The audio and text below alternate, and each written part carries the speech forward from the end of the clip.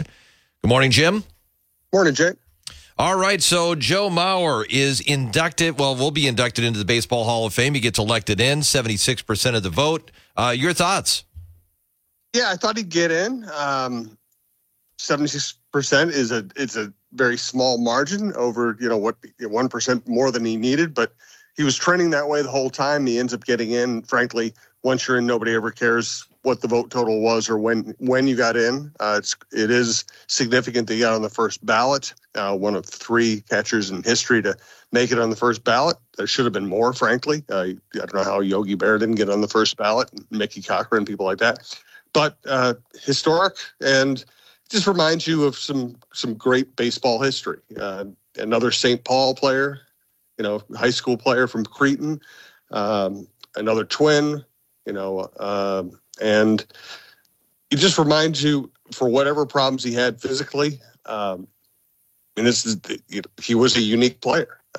The first pick in the draft by his hometown team, ends up winning the first 3 batting titles ever by an American League catcher, ends up winning an MVP, first ballot Hall of Famer, played for only one team. It's a unique story, and I think it's been too easy over the years to forget what a great story it was. I think it's interesting that he mentioned when he did his press conference yesterday that he talked about how it was good that the baseball writers viewed him as a catcher in his first 10 years as a catcher. Was that significant? Oh, yeah. I mean, he doesn't get in as a light-hitting first baseman. And that's why I thought he would get in, and that's why I thought he deserved to get in, is because we have seen a trend recently, whether it's with the voters or the Veterans Committee, in saying, okay, once you establish that you are an all-time great, we're not going to worry too much what happens later in your career if you decline or you have injuries or whatever else.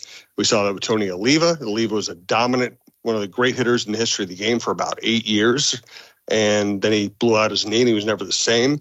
Kirby Puckett had 10 great years and then never played again.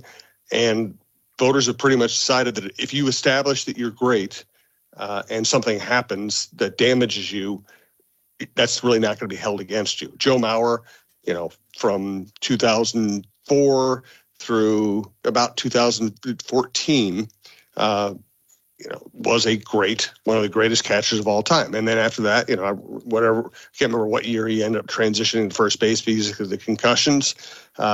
He was not the same player. There's no doubt about it. But, the voters have decided that 10 years of greatness is enough.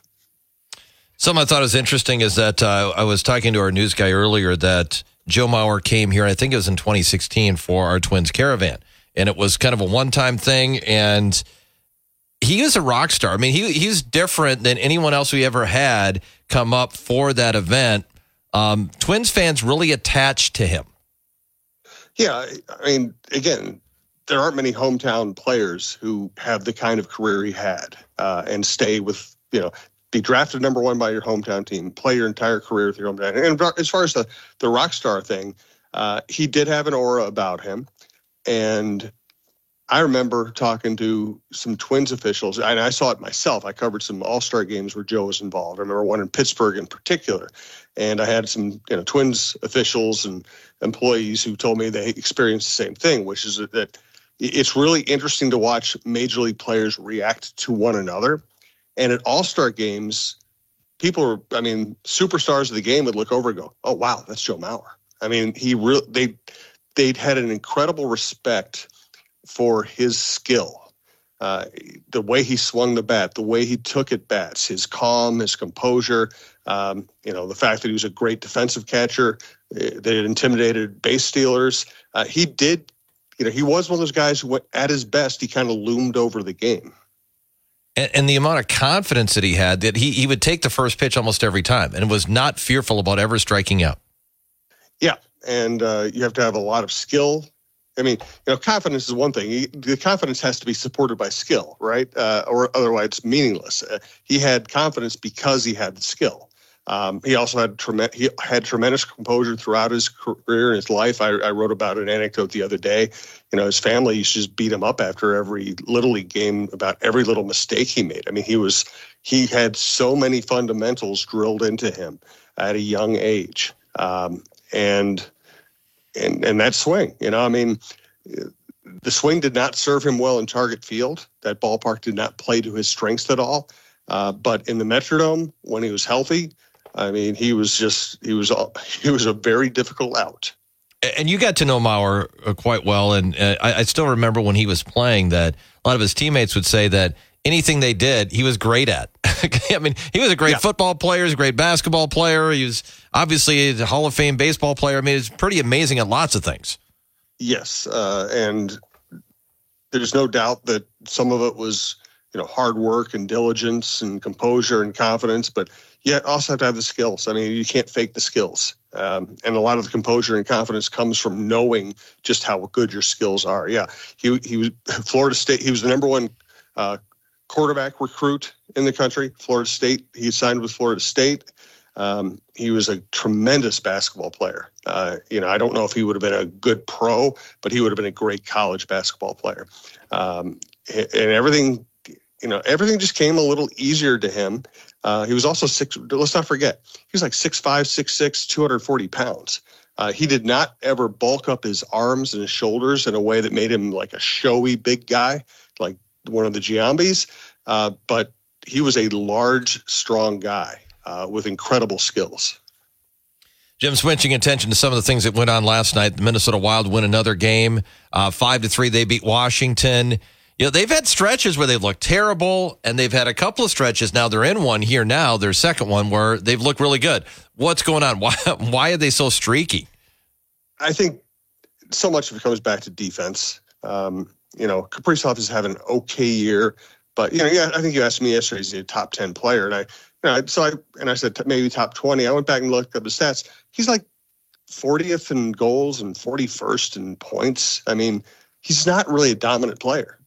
He's their best player, but he's not a dominant player. They need to play really good team defense and find a lot of different ways to score goals. Now they're on a 3-game winning streak. I think most of it is that they've supported their goalies. I think both goalies are good enough when supported. Neither are just going to stand on their head and win games all by themselves. I think Gustafsson was good last night. I thought the team defense was good. I think Brodin coming back and just being able to move the puck so efficiently and play such great positional defense has helped them a lot, even with Spurgeon gone. But a lot of it is too, how well are the forwards playing defense? How supportive are they? And I think they've been better at that lately. Also, I got to be honest, I watched Washington not look like they were into that game last night. I thought that game was sitting there waiting to be won, and the Wild, did their job. Gopher men's basketball had a lead late. They couldn't hold on to it. They lose to Wisconsin. That's their 4th straight loss. Your thoughts? Kind of sad because that game was there. They could have won that game. You think, okay, Wisconsin's a better team. They're ranked 13th or 11th or whatever they're ranked, and this is going to be really tough for the Gophers. The Gophers should have won that game. I thought Dawson Garcia, who's been a very good player for this program, was really strangely passive.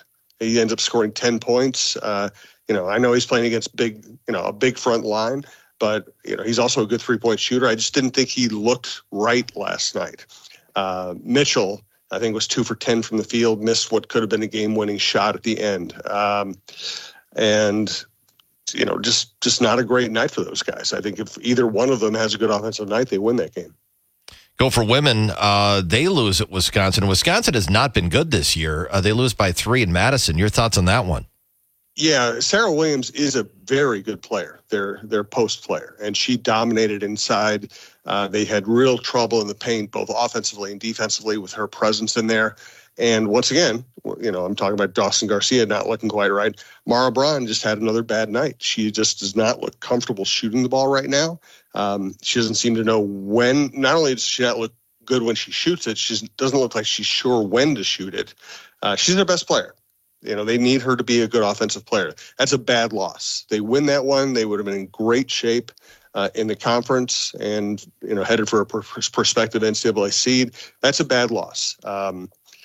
And again, I think Mara Braun just not shooting well was the biggest factor there. They just need her to be they need her to be their best player. Jim, one player that you and I have talked about over the last few weeks as a possible free agent candidate for the Twins, Rhys Hoskins, signed a contract with the Milwaukee Brewers. So I guess that's an opportunity missed. Are there other players that might be similar to Hoskins that you could see the Twins going after? Well, let's remember what we've really said during those conversations. I think we said, like, in November, late October, November, hey, Rhys Hoskins would be a good fit here. Then we found out about the TV deal, and Derek Falvey did something that I don't think his organization wanted him to do. He came out at the winter meeting and said, yeah, we don't have any money. We're not going to be signing free agents. And I think the Twins wanted not to say that out loud, and he's just an honest guy, and he said it. And it's true. They're not spending money. Not until they have clarity on how much money they can make out of the local TV deal, which is still up in the air. So Hoskins was not going to happen this winter, not unless they got that deal done and they knew that they were going to make enough money that they could afford to pay him under their parameters. So there's not, they're not spending money in free agency, period. I'm talking about serious money. I'm sure they'll pick up $1 million player here or there. They're not going to do it unless they have some TV money come down the pike. All right, Jim, what do you got in your podcasts? Let's see. We had a good Mauer discussion on our Chin Music show, and we're going to do an emergency Chin Music today to talk about Mauer going into the Hall, maybe some other Twins issues. We have a good John Krasinski show on the Wolves. We're also going to have Chris Finch live on February 3rd at Head Flyer Brewing with us, if anyone wants to come down to see Chris Finch live. We have a good Viking update show up, and everything's at talknorth.com or on your favorite podcast app. All right, Jim, thank you. We'll talk to you again tomorrow. Thanks, Jay. It's Jim Souhan, Star Tribune sports columnist, joining us every weekday morning at this time. Follow him on Twitter at SouhanStrib. Check out his latest column in the Star Tribune or his podcasts at talknorth.com. Jim, today brought to you by the Green Mill in downtown St. Cloud. News from ABC is coming up next on WJON.